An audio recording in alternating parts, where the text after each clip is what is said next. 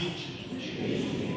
Então este ano de 2020 será um ano profético em nossa vida e na história da Igreja Casa da Bênção aqui na Baixada Santista. Será um ano de expansão, será um ano de crescimento, será um ano de afirmação, será um ano sobrenatural, porque nós vamos além daquilo que nós pensamos ou imaginamos. Sabe, irmãos, uma outra coisa, o Espírito Santo me mostrou hoje pela manhã, pela madrugada, ele me mostrou uma praia deserta, uma praia vazia, sabe, uma extensão enorme, e as águas vinham e as ondas dobravam e batiam naquelas areias, e à medida que elas iam batendo, a maré ia subindo, então elas iam batendo, sabe, mais adiante, mais adiante, mais adiante, mais adiante, mais adiante, cada vez que as ondas quebravam, elas quebravam, além de onde havia quebrado anteriormente. E eu perguntei ao Espírito Santo, eu não estou entendendo isso. Você sabe que eu não sou muito disso. Quem tem esses dons assim é o funcionário Moisés, né? Eu não sou muito ligado nisso, meu dom mais é de ensinar, está escrito. Né? Mas lá uma vez o Espírito Santo, né, resolve trazer alguma coisa assim para cima da gente. Por isso não há uma limitação, né, do seu ministério, do seu chamado. O meu chamado é assim, não. O seu chamado principal pode ser esse. Mas nós temos o Espírito Santo, de acordo com alguma necessidade, ele pode vir e trazer aquilo que ele quer no seu coração. Se ele precisa me revelar algo profético, não porque ele profeta perto de mim, então o Espírito que está em mim vai me revelar. Ele sabe entender, Gabi? Aí eu pensei, eu não estou entendendo isso, porque é madrugada, 4h30 da manhã, será que eu estou passando por uma madrugada assim, né? O que está acontecendo comigo? Será que eu estou... Como é que a pessoa fala que o pessoal que entra de noite é sonâmbulo? Será que isso é um sonambulismo? A esposa falou, não. Em 2020, que o Evangelho vai tomar essa cidade através, note isso aí, os irmãos que estão no ministério de evangelismo, através do ministério de evangelismo, nós vamos entrar em todos os níveis, em todas as camadas religiosas e sociais da Baixada Santista. O Senhor já tem nos dado pelo menos 5 frentes de trabalho evangelístico. Pelo menos 5 nós já temos. E os irmãos que vão fazer parte desses ministérios já estão aqui. Em algum desses lugares, o Espírito Santo, quando você nos ouvir falando dele, o Espírito Santo vai dizer para você, é aí que é seu lugar. É aqui que é o seu lugar. É isso que você deve fazer. Aqui é onde você deve estar. Está me entendendo de caminho? Amém. Amém ou amém? Então o evangelismo vai ser como as ondas do mar. Vão quebrando, vão quebrando, vão quebrando e vão tomando lugares, vão invadindo casas, famílias, escolas, etc, etc, etc, etc. Então, 2020 para nós é Atos 2020. Vamos levantar mais uma vez e declarar isso? 2020 para nós é Atos 2020. Mas por fraquinho, né? Está parecendo Atos 00. Vamos lá mais uma vez? Quem pode? 3, levante a mão e diga: 2020 é Atos 2020. Eu quero ver só o problema está com os homens. Vamos lá, deixa eu ver se é o problema com os homens. Levante a mão só os homens e diga: 2020 é para nós Atos 2020. Eu acho que é os homens, só para bater cansado. As irmãs notaram? Então vamos ver agora, só as mulheres. 2020 é Atos 2020. Falei que era só homens. Mas eu vou dar mais uma chance para os homens. Vamos lá, só os homens. 1, 2, 3. 2020 é Atos 2020. O problema é as mulheres.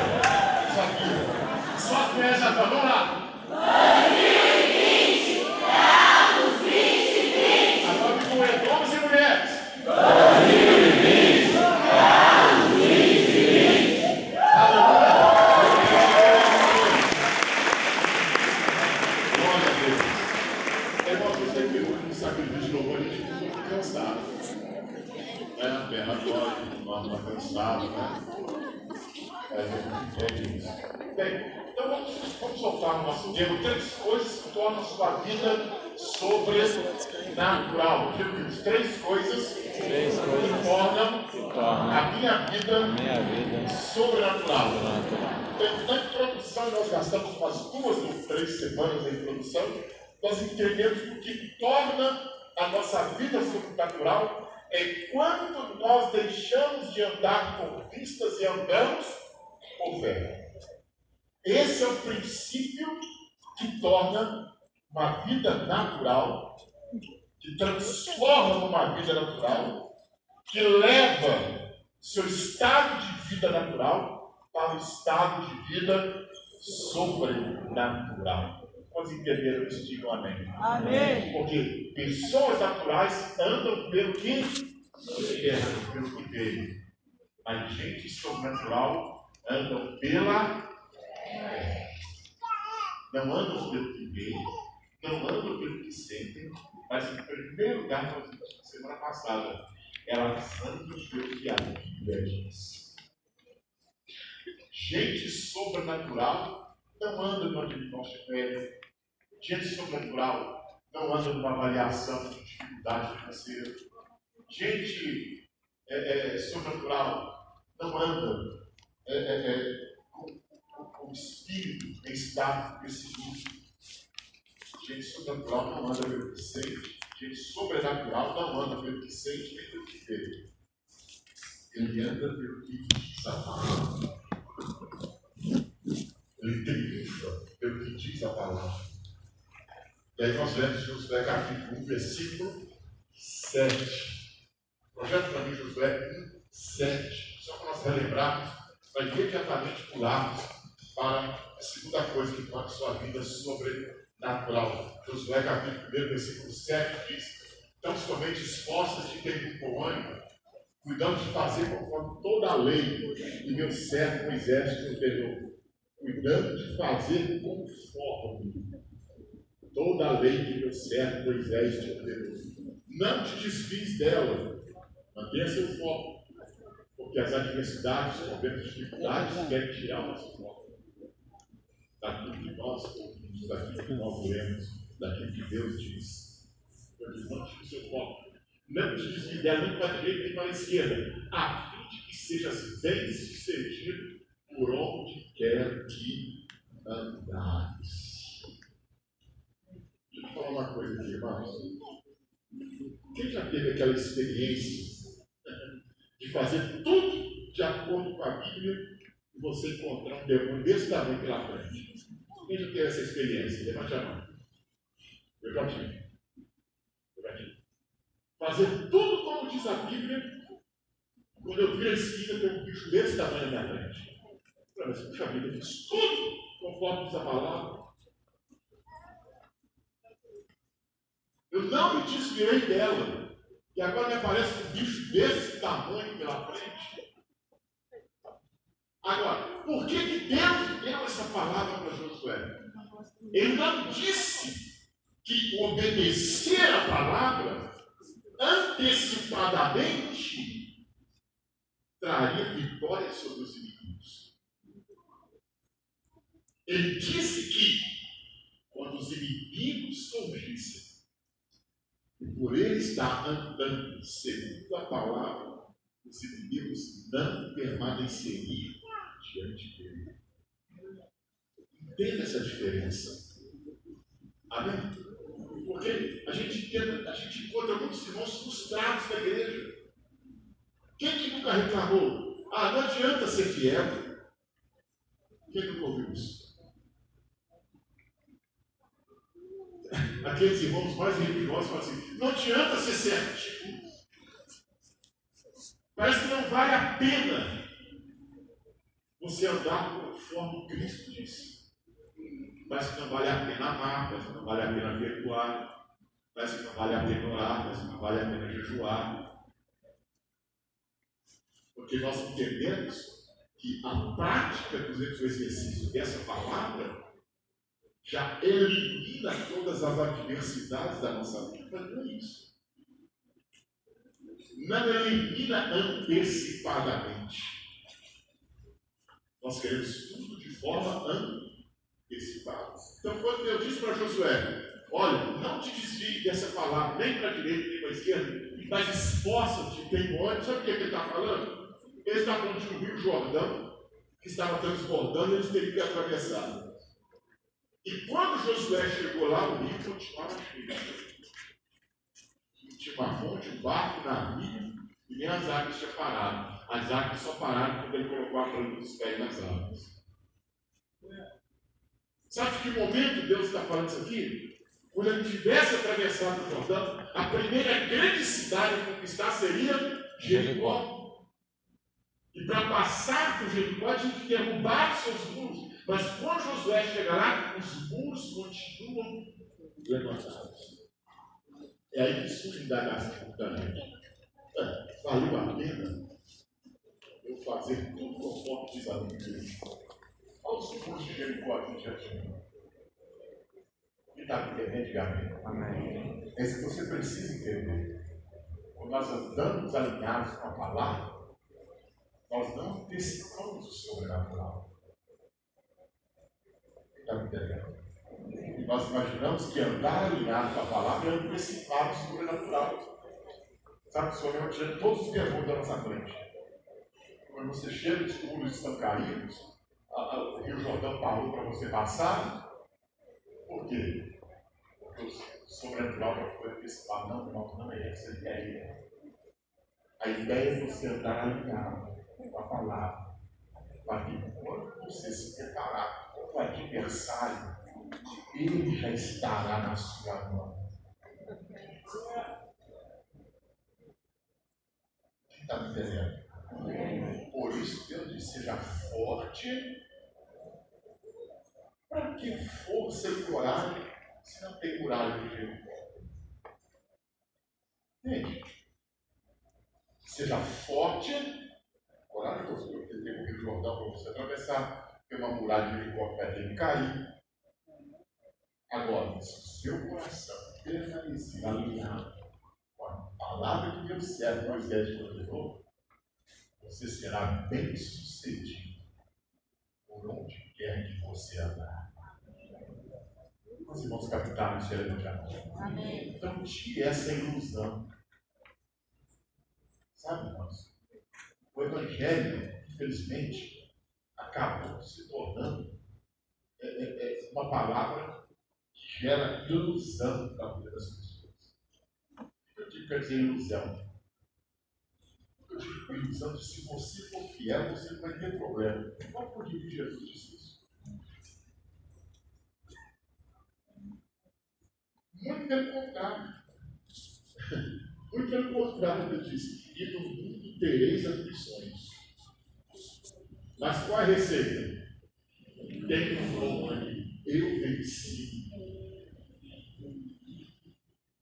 Então Jesus está dizendo que se eu venci, vocês estão em mim, vocês também vencerão. Glória a Deus. Quem está comigo aqui ligado?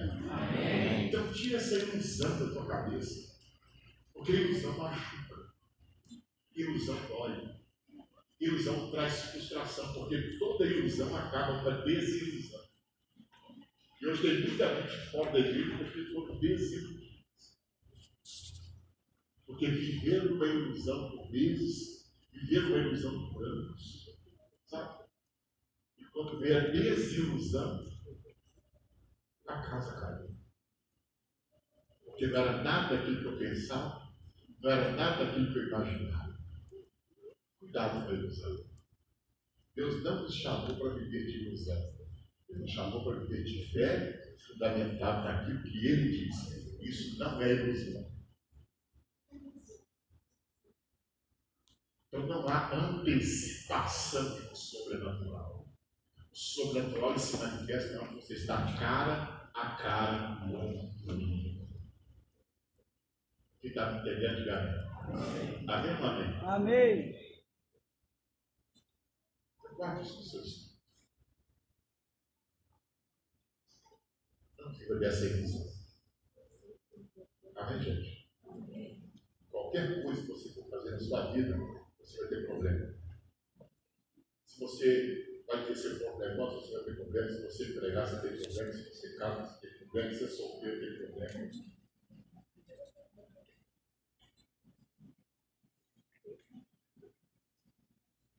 Se você sai na rua, pode ser assaltado. Se fica dentro de carro, pode ser assaltado. Está entendendo ou não? Agora, quem está alinhado sempre vai ser bem sucedido quando vier à universidade. Glória a Deus. É esta segurança que você precisa ter. Não é ficar apavorado e frustrado e cair no desânimo.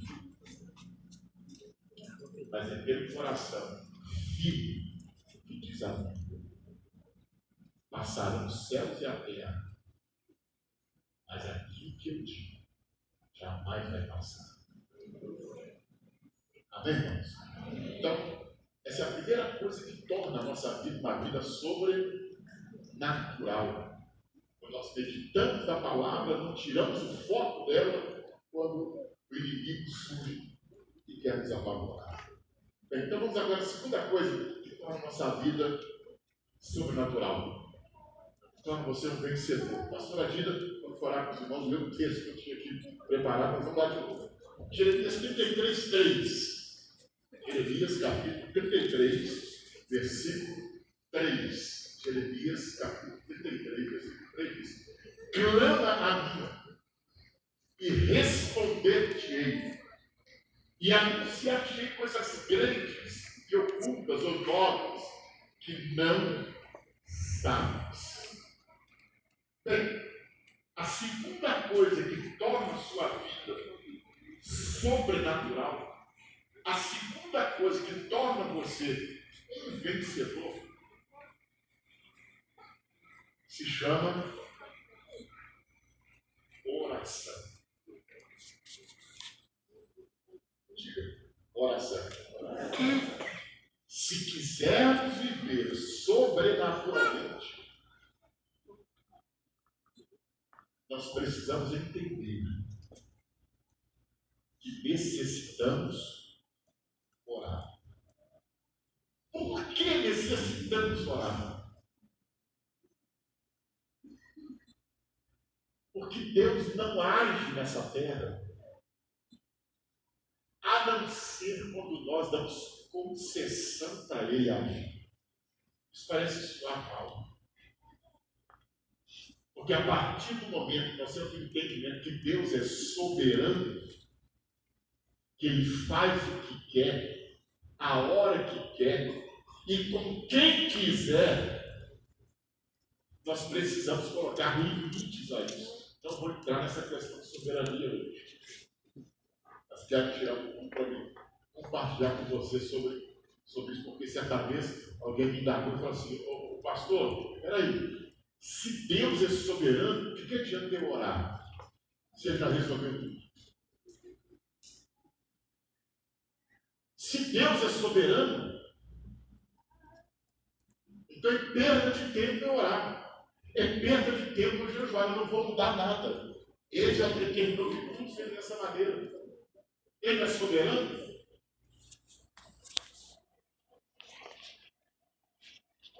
O entendimento equivocado da palavra de Deus pode trazer grande sofrimento para a sua vida. Ao invés de trazer bênção, traz dor. Então vamos entrar nessa questão hoje. Mas basta assim, irmãos, uma olhada muito rápida por toda a Bíblia, que a partir do Éden para cá, todas as ações de Deus na terra se deram a partir do momento em que alguém orou. Não há nenhuma manifestação extraordinariamente sobrenatural sem que alguém tivesse orado. Deus levantou, por exemplo, Sansão, quando o povo de Israel orou por um libertador. Deus enviou Moisés ao Egito, quando o povo da escravidão, depois de 430 anos, lembraram que havia chegado o tempo que havia acabado o tempo da escravidão deles no Egito. E aí eles clamavam, Deus foi lá no deserto e levantou Moisés. Deus não age na terra senão por meio da nossa oração.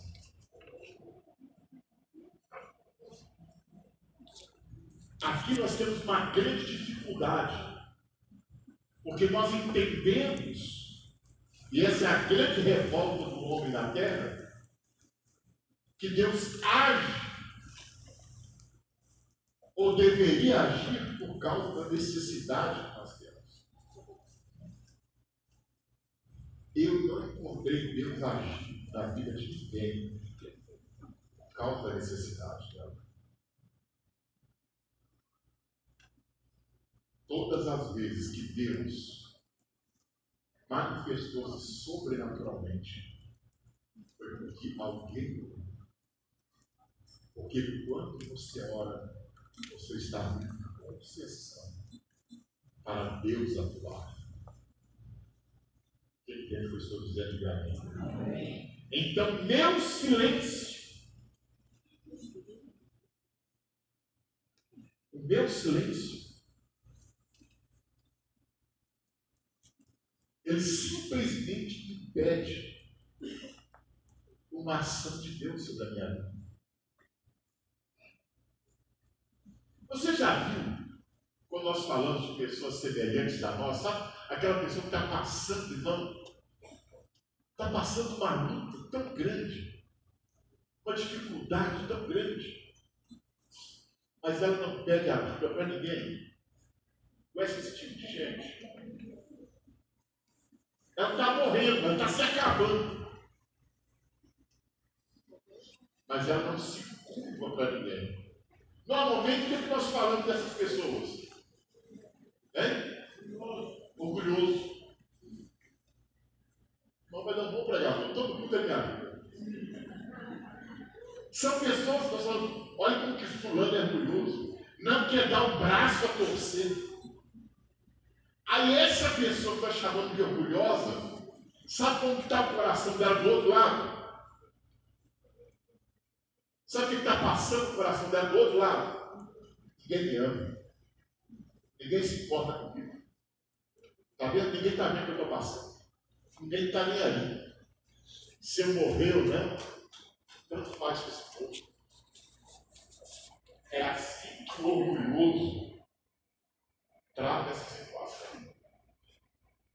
Ele quer simplesmente que as pessoas se inclinem a eles por causa da necessidade.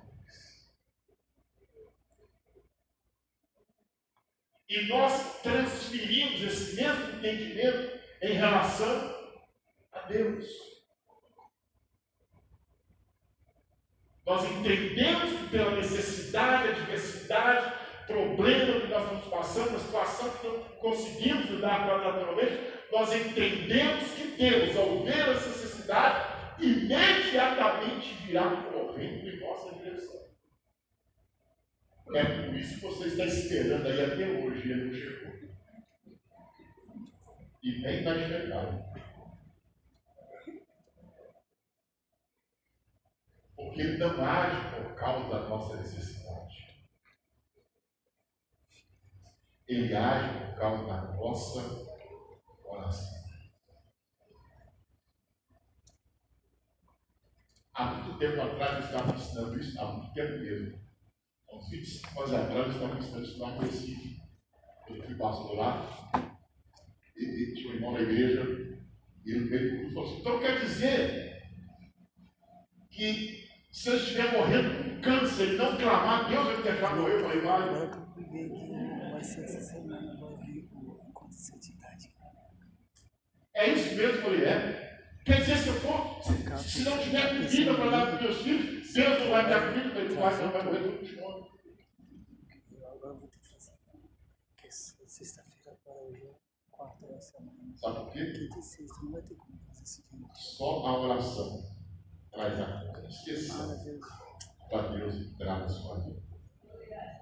Há um texto sério de Apocalipse, capítulo 3, versículo 20. Projeta aí.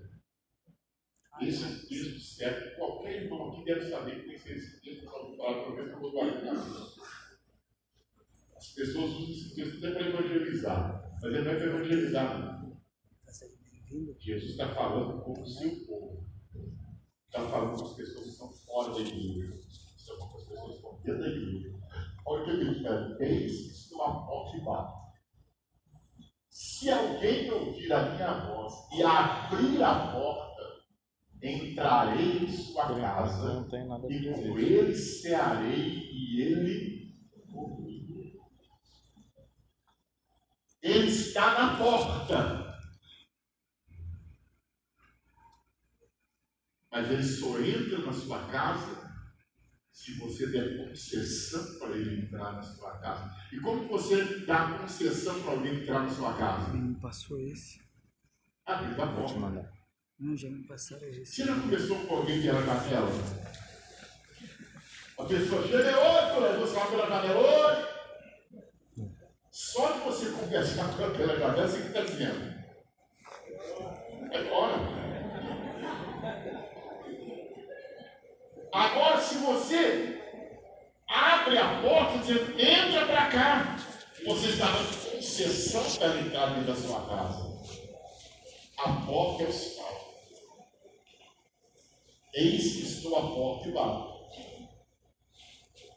Jesus te dá sinais de que você depende de uma ação sobrenatural. Você também. Mas essa ação sobrenatural será possível quando você abrir a porta para ele entrar. Entende, irmãos? Se não houver essa concessão, ele não entrará. Diz para quem está do seu lado. Se não houver essa concessão, ele não entrará. Diga outra vez. Se não houver essa concessão, ele não entrará.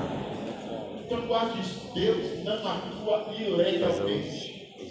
Vamos soltar um caso daquela pessoa orgulhosa. Você já tomou na cara de alguém orgulhoso? Eu já também. Se dá uma de enxerido. Eu já ouvi essa, acredite se quiser. Esse programa de televisão, né? Acredite se quiser. Eu já ouvi isso. Eu não ouvi de nada. Verdade. Ninguém te chamou, não se mexe na minha vida. Quem já ouviu uma dessa aí? Oh, esse já sou eu. Por isso, meu irmão, eu não me meto. Eu não me meto. Eu não me meto. Depois que eu levei umas 2 ou 3, as pessoas que estão próximas de mim sabem que eu tenho e o que eu posso ajudá-las. 10 horas ela sai. Eu não vou ficar todo dia oferecendo minha mercadoria. Eu não vou ficar toda hora oferecendo meus dons. Eu vou oferecer minha mercadoria, vou oferecer meus dons para quem não me conhece. Quando eu evangelizo, eu estou oferecendo. Mas agora eu vou arrumar uma escrita nova, né? Mas aqui nós estamos falando de gente com quem nós temos relacionamento. Nós não estamos falando de um Deus estranho. Jesus. Por isso ele diz, clamem a mim. O Frei Jesus, essa daí. E eu vou responder. Amém. E vou anunciar coisas grandes e novas. Amém, vocês aleluia! Não sabem, vocês ainda não têm conhecimento. Você está entendendo ou não? Amém ou amém? Amém. Então Deus ele não entra com violência na sua vida. Deus não invade a sua vida. Qual o dia que Jesus invadiu a vida de alguém? Qual? Qual? Qual o dia que Jesus invadiu a vida de alguém? Jesus nunca invadiu a vida de ninguém.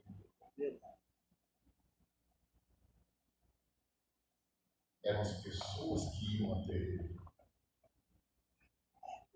Você está entendendo?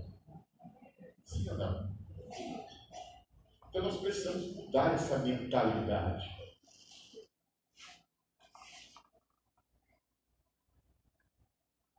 Guarde isso no seu espírito. Se você não tem o hábito de orar, você não vai experimentar uma ação sobrenatural de Deus na sua vida. Você não vai ter concessão para dar. O que eu quero dizer com isso para você? Levante de manhã, ore. A primeira coisa que o salvo deveria fazer diariamente, antes de sair de casa para o seu trabalho, antes de sair de casa para o colégio, de manhã cedo, qualquer outra atividade que ele for fazer, a primeira coisa que ele deveria fazer seria orar.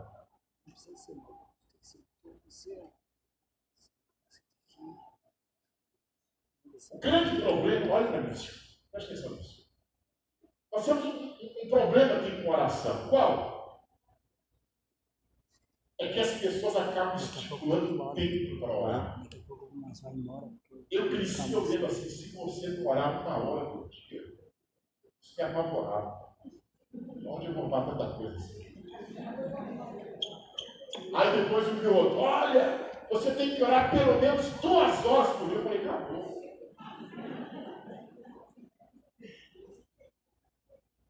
Aí eu encontrei Jesus dizendo, não é pelo muito falar que vocês são ouvidos. Eu falei, opa, melhorou. Melhorou. Se não é pelo muito, acho que 2 horas é muita coisa. Já pensou isso? Já percebeu isso quando faz oração? Quando você logo pensa em 1 hora, 2 horas, 1 hora e meia. Ela já pensou, já viu isso? Quando tínhamos um momento de oração glorioso. Como até 9 Mas tem dia que para 8h30. Tem dia que para 8h20, tem dia que para 8h40, tem dia que para 8h45. Já notou, não? Porque isso não tem tempo pré-determinado. Aí você pergunta, quando que eu oro muito e quando que eu oro pouco? Eu oro muito quando eu tenho muito problema. Eu oro pouco quando eu tenho pouco problema. Eu oro muito quando eu tenho um grande sonho. Eu oro pouco quando eu tenho pequeno sonho.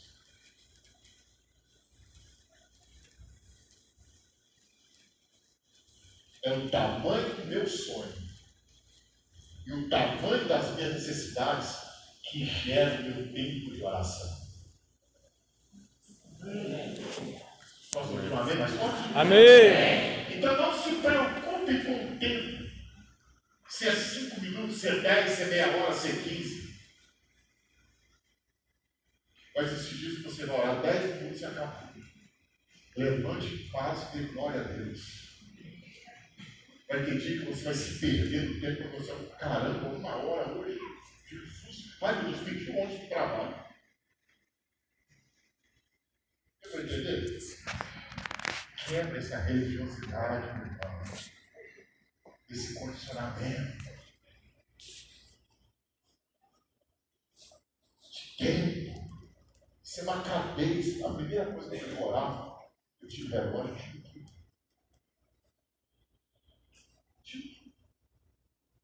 Eu não quero estar preocupado. Eu quero orar de acordo com o Espírito Santo vai me ajudando, vai me dirigindo, sabe, vai me direcionando. Às vezes eu esqueço de alguma coisa, o Espírito Santo me lembra, eu volto lá, oro de novo.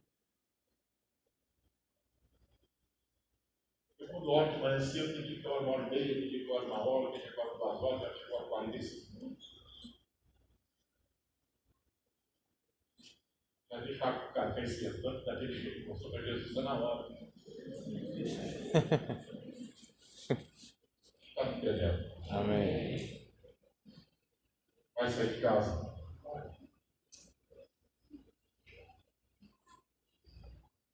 Vai fazer uma refeição? Glória a Deus. Chegou no trabalho? Está voltando para casa? Ore. Vai dormir? Vai jogar bola? Ore. Qual o problema? Só não ore para pecar. Entenderam?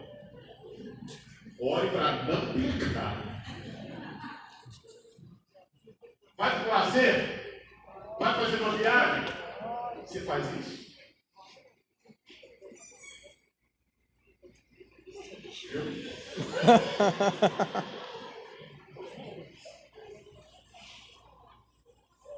A palavra de Jeremias é uma mensagem para o povo de Deus.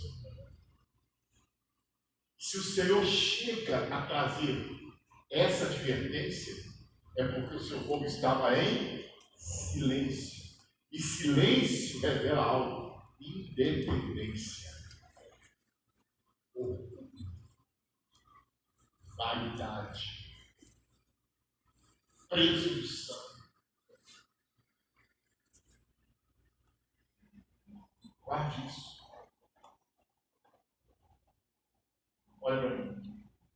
Quando você não ora regularmente, você não experimenta a novidade de sua vida.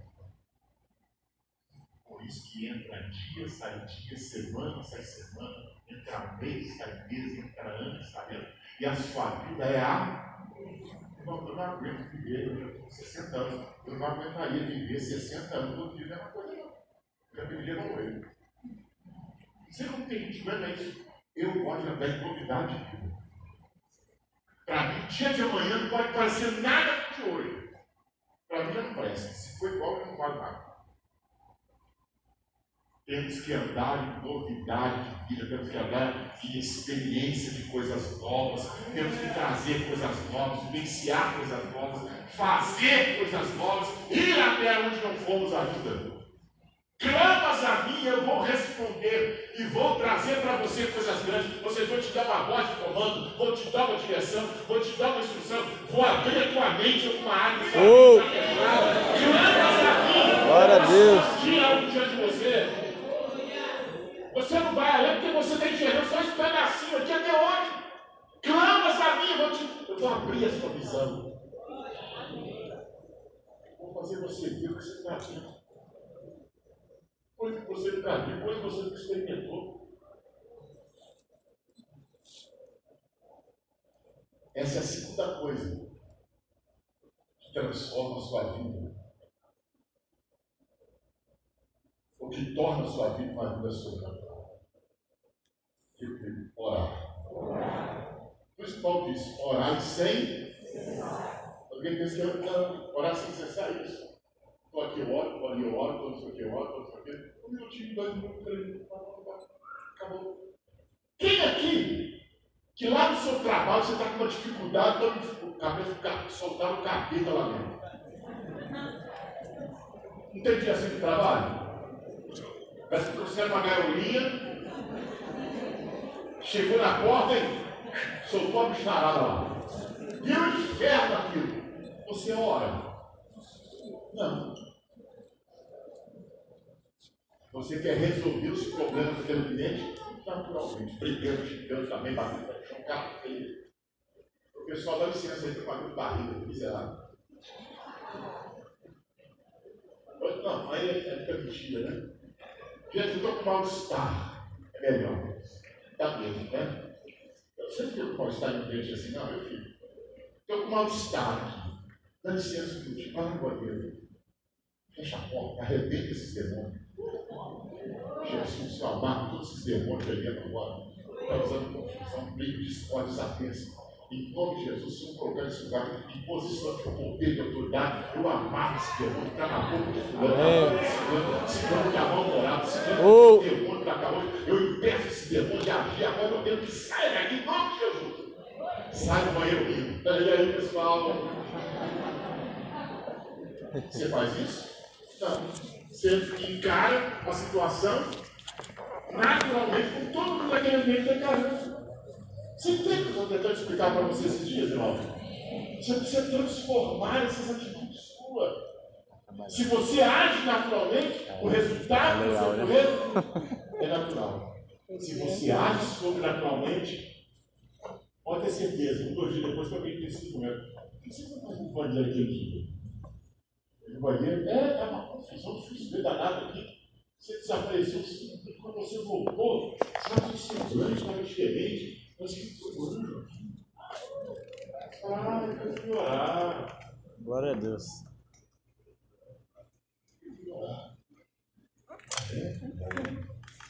Você já fez evangelizando, né? Mas esse chefe, você vai ter que morrer esse desgraçado, estou com você. ama. Não é assim.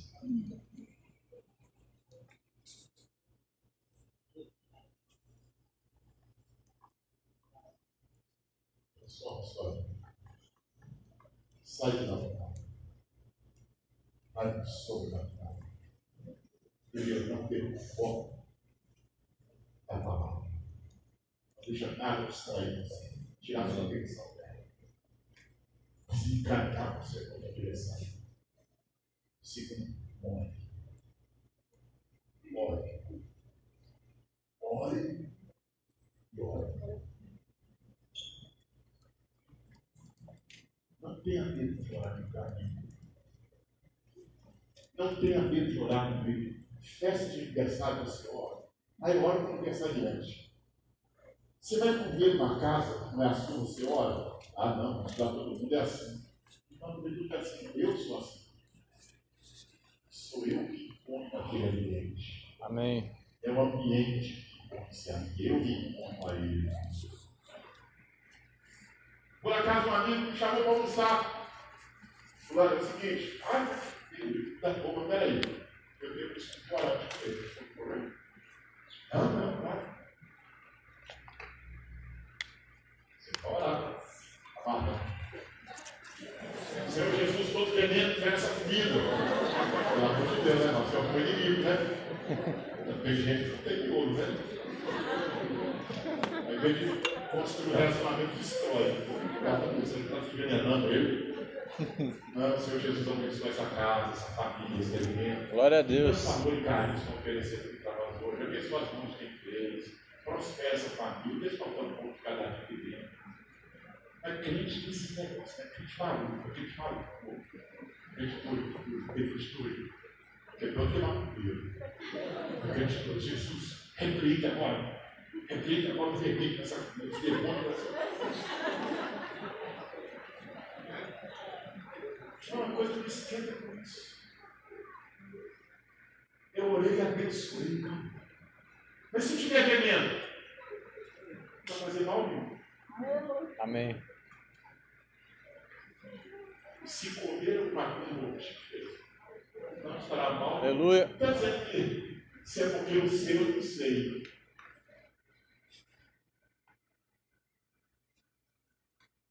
Fala para mim, galera. Essas coisas tão boas de falar, né? Semana que vem, irmão, presta atenção nisso. Eu quero duas coisas. Fica de pé rapidamente. Primeiro, eu quero que todos os pastores que estão aqui, preciso falar com vocês 5 minutos, ficam lá em cima.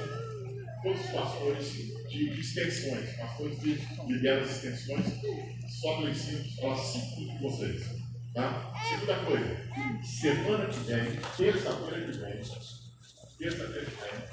nós vamos receber o apóstolo Jair de Oliveira. É o presidente e líder da nossa igreja hoje no Brasil e no mundo. Ele vai trazer uma palavra muito poderosa de direção, de poder, de autoridade espiritual para a nossa vida.